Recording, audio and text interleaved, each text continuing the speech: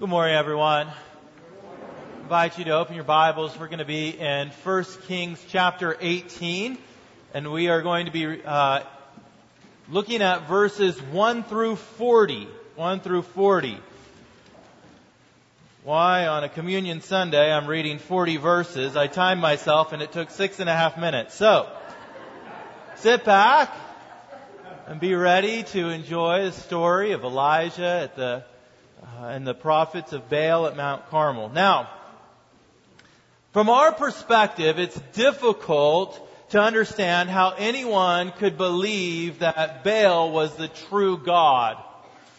We fast forward 2,800 years, and we know that Baalism is completely dead. No one worships Baal that I know of. We have the advantage of hindsight. We can tell that Baal is a false god and that the Lord is the true God. Yet for Israelites in the 9th century BC, Baal had many attractive draws. First, Baal was the state-sanctioned god of Israel at the time. It's difficult to stand against the power of the state. And Jezebel was trying to make the choice really easy for the people of Israel. Worship Baal or die. Doesn't leave you many options. And so many people went along to get along. Next, Baal worship was retro, which means old but cool. Baal had been worshipped in Canaan long before Israel came to settle the land, and there was something attractive about the tradition and the traditionalism that drew the people of Israel. Third, Baal promised to meet felt needs. He was the god of the storm and of fertility. Offering sacrifice to him may have relieved some anxiety about the coming rain season or about the fear of infertility. Giving him your worship may mean that he gives you his blessing. And finally, Baal did not require the same level of holiness that the God of Israel required. Right? Why does the Lord have to dictate the way that I live? Why can't I eat what I want? Why can't I take what I want? Why can't I sleep with whom I want? Why can't I worship how I want? Baalism promised high rewards with low demands. Come as you are and stay that way. Of course, today we don't have Baal worship. Yet we have our own versions, false systems of belief that are endorsed by our government and propagated through popular media. We have our traditionalism, dead worship of God that exalts the form but has no true substance to it, no worship. We have our churches that preaches a God that gives earthly rewards with no demands for holiness in life. Come and feel good about yourself and then go live morally perverse lives throughout the week. Yet all of these gods of our age are false. And generations from now will arise and they will wonder at our age's obsession with such deity. So then how are we to distinguish the true God? How can Israel choose the right God in the midst of such confusion? This is what our passage is about this morning, to display who is the real God. And what we will see come forth from our text is that the real God alone saves. So hear now the word of the Lord. 1 Kings 18, beginning in verse 1. After many days, the word of the Lord came to Elijah in the 3rd year, saying, Go, show yourself to Ahab, and I will send rain upon the earth. So Elijah went to show himself to Ahab. Now the famine was severe in Samaria. And Ahab called Obadiah, who was over the household. Now Obadiah feared the Lord greatly. And when Jezebel cut off the prophets of the Lord, Obadiah took 100 prophets and hid them by 50s in a cave and fed them with bread and water. And Ahab said to Obadiah, Go through the land to all the springs of water and to all the valleys. Perhaps we may find grass and save the horses and the mules alive and not lose some of the animals. So they divided the land between them and to pass through it. Ahab went in one direction by himself, and Obadiah went in another direction by himself. And as Obadiah was on the way, behold, Elijah met him. And Obadiah recognized him and fell on his face and said, "Is it you, my lord Elijah?" And he answered him, "It is I. Go, tell your Lord, behold, Elijah is here." And he said, "How have I sinned that you would give your servant into the hand of Ahab to kill me? As the Lord your God lives, there is no nation or kingdom where my Lord has not sent to seek you." And when they would say, "He is not here," he would take an oath of the kingdom or nation that they had not found you. And now you say, "Go tell your Lord, behold, Elijah is here." And as soon as I have gone from you, the Spirit of the Lord will carry you, I know not where. And so when I come and tell Ahab, and he cannot find you, he will kill me, although I, your servant, have feared the Lord from my youth. Has it not been told, my Lord, what I did when Jezebel killed the prophets of the Lord? How I hid 100 men of the Lord's prophets by 50s in the cave and fed them with bread and water? And now you say, "Go tell your Lord, behold, Elijah is here," and he will kill me. And Elijah said, "As the Lord of hosts lives before whom I stand, I will surely show myself to him today." So Obadiah went to meet Ahab and told him, and Ahab went to meet Elijah. And when Ahab saw Elijah, Ahab said to him, "Is it you, you troubler of Israel?" And he answered, "I have not troubled Israel, but you have, and your father's house, because you have abandoned the commandments of the Lord and followed the Baals. Now therefore send and gather all Israel to me at Mount Carmel." And the 450 prophets of Baal and the 400 prophets of Asherah who eat at Jezebel's table. So Ahab sent to all the people of Israel and gathered the prophets together at Mount Carmel. And Elijah came near to all the people and said, "How long will you go limping between two different opinions? If the Lord is God, follow him. If Baal, then follow him." And the people did not answer him a word. Then Elijah said to the people, "I, even I only, am left a prophet of the Lord. But Baal's prophets are 450 men. Let 2 bulls be given to us, and let them choose 1 bull for themselves, and cut it in pieces, and lay it on the wood, but to put no fire to it. And I will prepare the other bull, and lay it on the wood, and put no fire on it. And you call upon the name of your God, and I will call upon the name of the Lord, and the God who answers by fire, He is God." And all the people answered, "It is well spoken." Then Elijah said to the prophets of Baal, "Choose for yourselves 1 bull, and prepare it first, for you are many, and call upon the name of your God, but put no fire to it." And they took the bull that was given them, and they prepared it, and called upon the name of Baal from morning until noon, saying, "O Baal, answer us." But there was no voice, and no one answered. And they limped around the altar that they had made. And at noon Elijah mocked them, saying, "Cry aloud, for he is a god. Either he is musing, or he is relieving himself, or he is on a journey, or perhaps he is asleep and must be awakened." And they cried aloud and cut themselves after their custom with swords and lances until the blood gushed out upon them. And as midday passed, they raved on until the time of the offering of the oblation. But there was no voice. No one answered. No one paid attention. Then Elijah said to all the people, "Come near to me."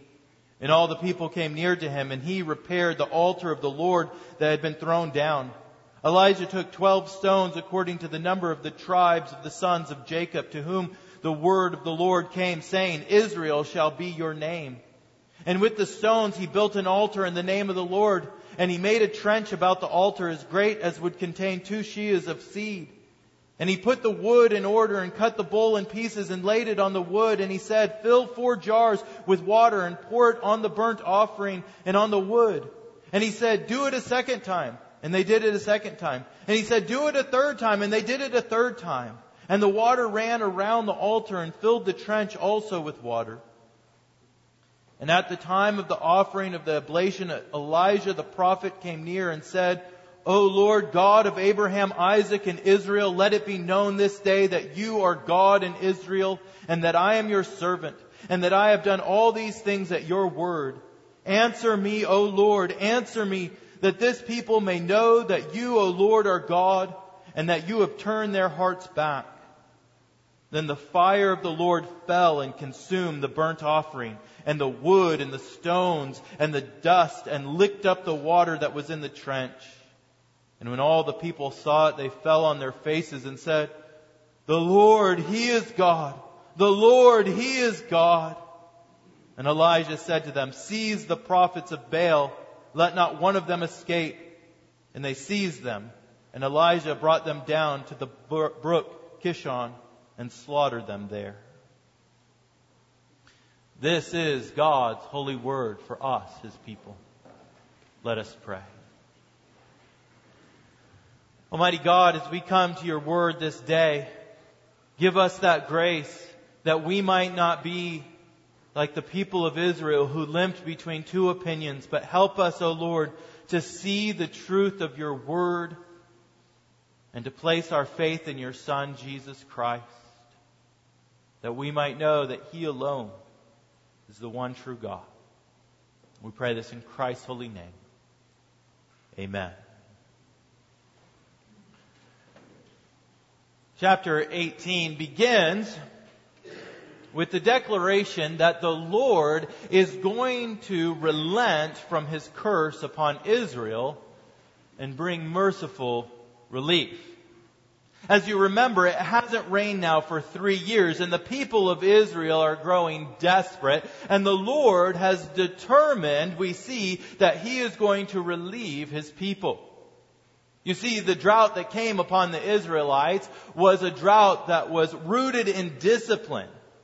The Lord uses discipline to mercifully draw His people back to Himself, to draw their hearts back, as we heard in chapter 18. The word of the Lord is fulfilled with assurances that though the Lord brings discipline, His anger will not last forever.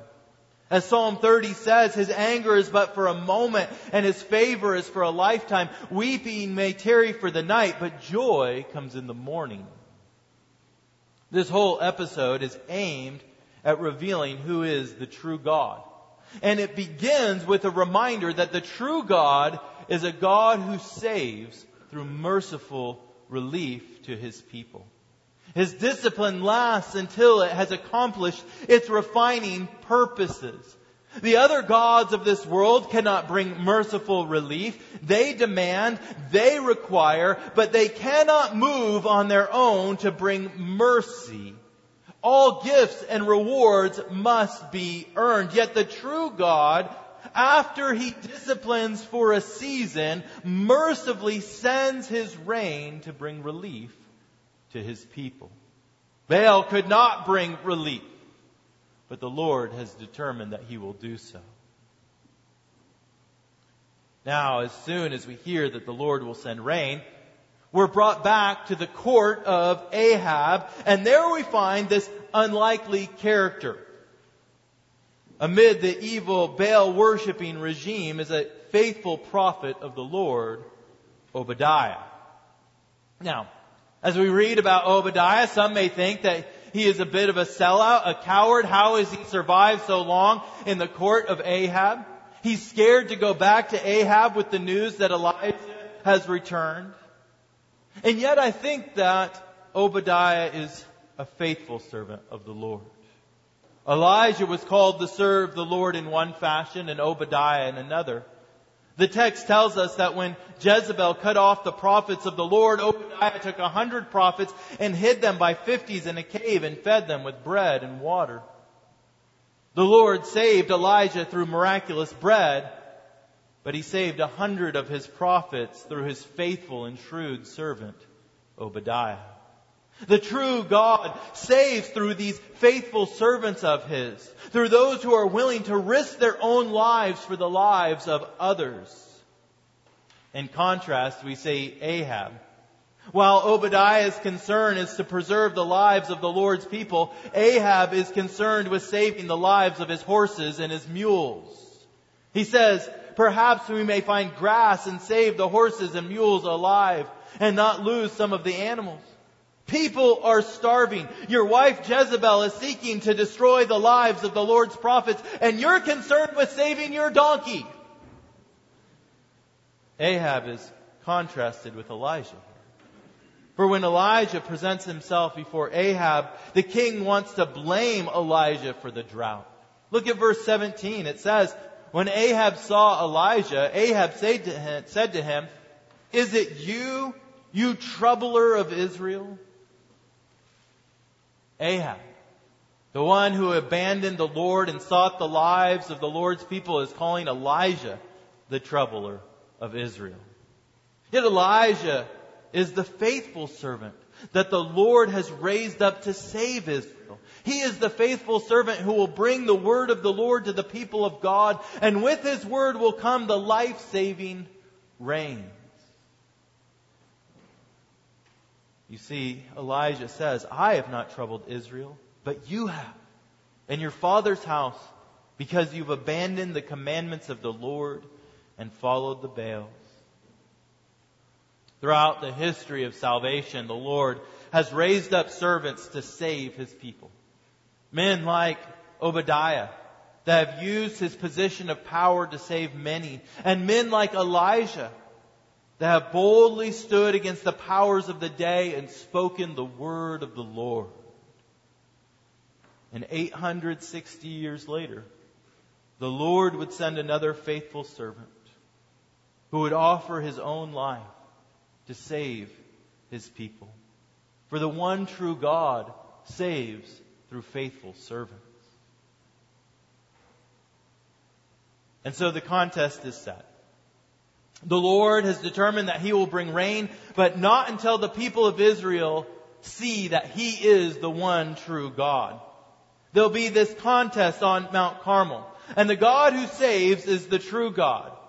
A bull will be sacrificed, and the God who sends fire from heaven to consume the sacrifice will be shown to be the one true God.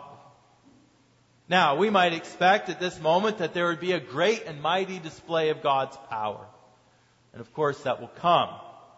But before the exaltation of the name of the Lord, there is first a time of humility. For the true God does not save his people through pomp and showmanship.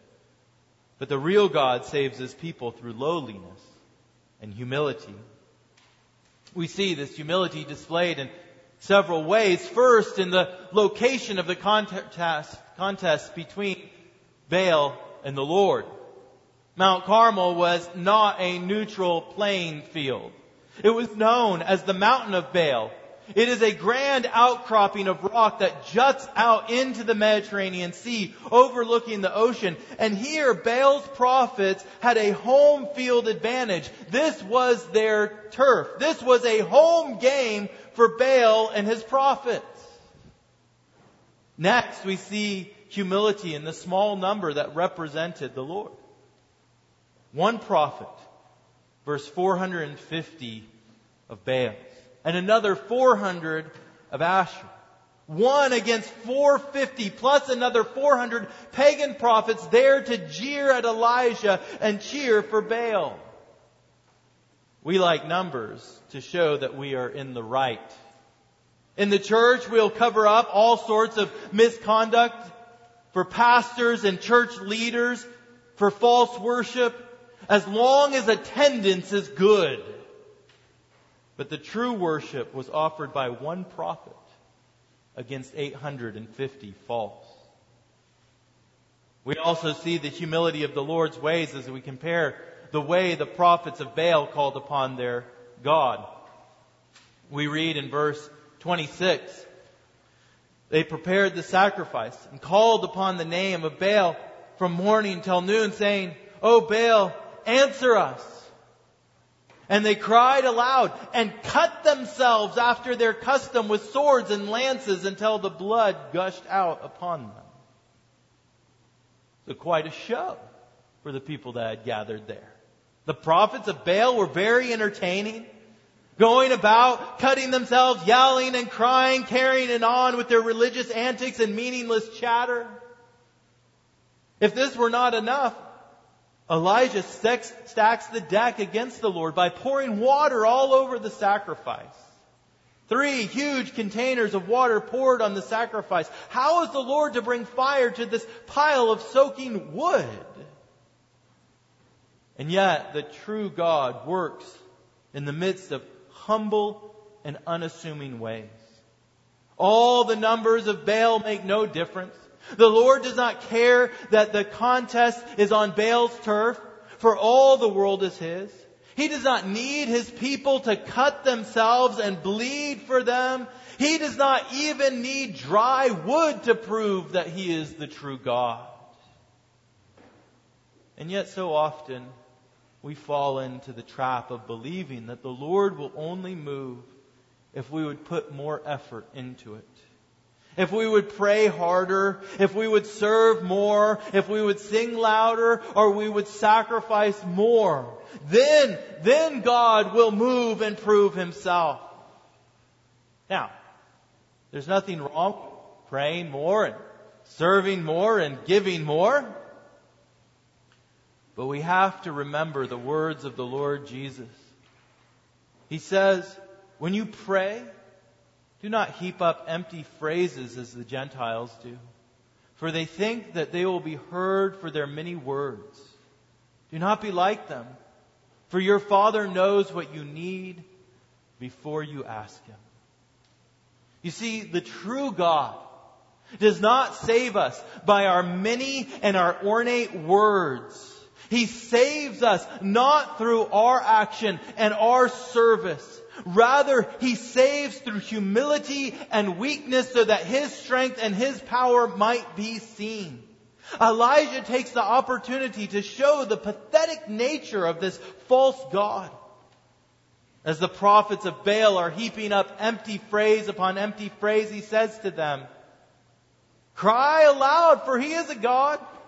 Either he is musing, or he is relieving himself, or he is on a journey, or perhaps he is asleep and must be awakened." Right? He says to them, yell louder. He might be lost in thought. He might be using the restroom. He might be on a vacation. Or he might be asleep. So call really loud and maybe He will answer you. But the Lord does not work that way. It is a false god who needs to be coaxed into saving His people. It is a false god who needs a show to move. The true God is ever present, and He never has a need that makes Him too busy to listen to His people. Look at the simplicity of Elijah's religion in comparison. In verse 36 we read Elijah's prayer. "O Lord, God of Abraham, Isaac, and Israel, let it be known this day that You are God in Israel, and that I am Your servant, and that I have done all these things at Your word. Answer me, O Lord, answer me, that this people may know that You, O Lord, are God, and that You have turned their hearts back." Simplicity, humility, that is the way that the true God moves. Why? Because the Lord is ever dedicated to showing that His salvation comes by grace and His power, and not through the work of His people. Even as we read in Ephesians 2, "For by grace you have been saved through faith, and this is not your own doing. It is the gift of God, not a result of works, so that no one may boast." But we want the show. We want the frenzy. We want the ritual that will control God. But the true God does not work that way. He saves through humility and weakness. And when He sent His Son to save His people, He brought salvation through humility. For we read that Jesus was low and humble. There was nothing about His form or His station in life that would make anyone believe that He was the Son of God. And then He humbled Himself to the point of death, even death on the humiliating cross. It is a false God that needs to allure you away with show and emotion and frenzy. For the true God does not save that way, but rather through lowliness and humility. So the prophets of Baal call out for hours. They whip themselves. They dance around. But apparently Baal is indisposed. So Elijah offers his simple prayer to the Lord. Answer me, that this people may know that you, O Lord, are God. And then in verse 38 we read this. Then the fire of the Lord fell and consumed the burnt offering and the wood and the stones and the dust and licked up the water that was in the trench. And when all the people saw it, they fell on their faces and said, "The Lord, He is God. The Lord, He is God." This is not the first time that the Lord sent fire from heaven to consume a sacrifice. In the book of Leviticus, Aaron is ordained as the priest of God's people. And when he offers his first sacrifice on behalf of the people of God, we read, "And fire came out from before the Lord and consumed the burnt offering and the pieces of fat on the altar. And when all the people saw it, they shouted and fell on their faces." You see, fire from the Lord to consume the sacrifice is a sign that the Lord has accepted the atonement made. It is the way that the Lord is telling His people that the sacrifice that has been offered has been accepted and that there is now a way back into fellowship with Him. It is God who has turned back their hearts. They need not be estranged any longer. Though they were like sheep that had gone astray, following after the Baals, the Lord has come after them. And even as we read in verse 37, "You have turned their hearts back." You see, the true God pursues His people. While the prophets of Baal must call out to the Lord, or call out to their false god, and must whip themselves, and must bleed themselves, the true God pursues His people. He goes after His people. And when He came in the person of Jesus Christ, He did not require His believers to cut themselves, but He gave Himself up, and He poured out His blood on behalf of His people. For the true God does not require those who follow after Him to pour out their blood on His behalf, but rather the true God pours out His blood on behalf of His own people. This is how we see who the one true God is. He is the God who provides the atoning sacrifice. He is the one who turns His people back. So who is the true God? The true God is the God who saves. He saves through merciful grace, through faithful servants. He saves through humble means, and He saves through atoning sacrifice. And this is how we know that we serve the one true God. Not because fire will fall from heaven when we call upon His name, but rather because His Son, Jesus Christ, has moved to save His people by merciful grace. Jesus, the faithful servant of God, humbled Himself to become an atoning sacrifice for our sins, so that whosoever believes in Him will not receive death, but will receive life. So stop limping between two options, between two gods. The Lord God alone is the one true saving God. In the name of the Father, of the Son, and of the Holy Spirit. Amen. Let us pray. Almighty God, we come to You, and we ask, O Lord, that You would help us to see the ways that we have turned to the gods of this world. For in times past, the false gods of this world had names, and people called upon them. And yet in our day, in our culture, the false gods hide behind anonymity, lurking around, and we give our offering of worship to them. Oh, would You open our eyes to see the ways that we have worshipped the gods of this world, and give to us the grace to turn our hearts back, that we might worship the one true God. We pray this in the holy name of Jesus Christ. Amen.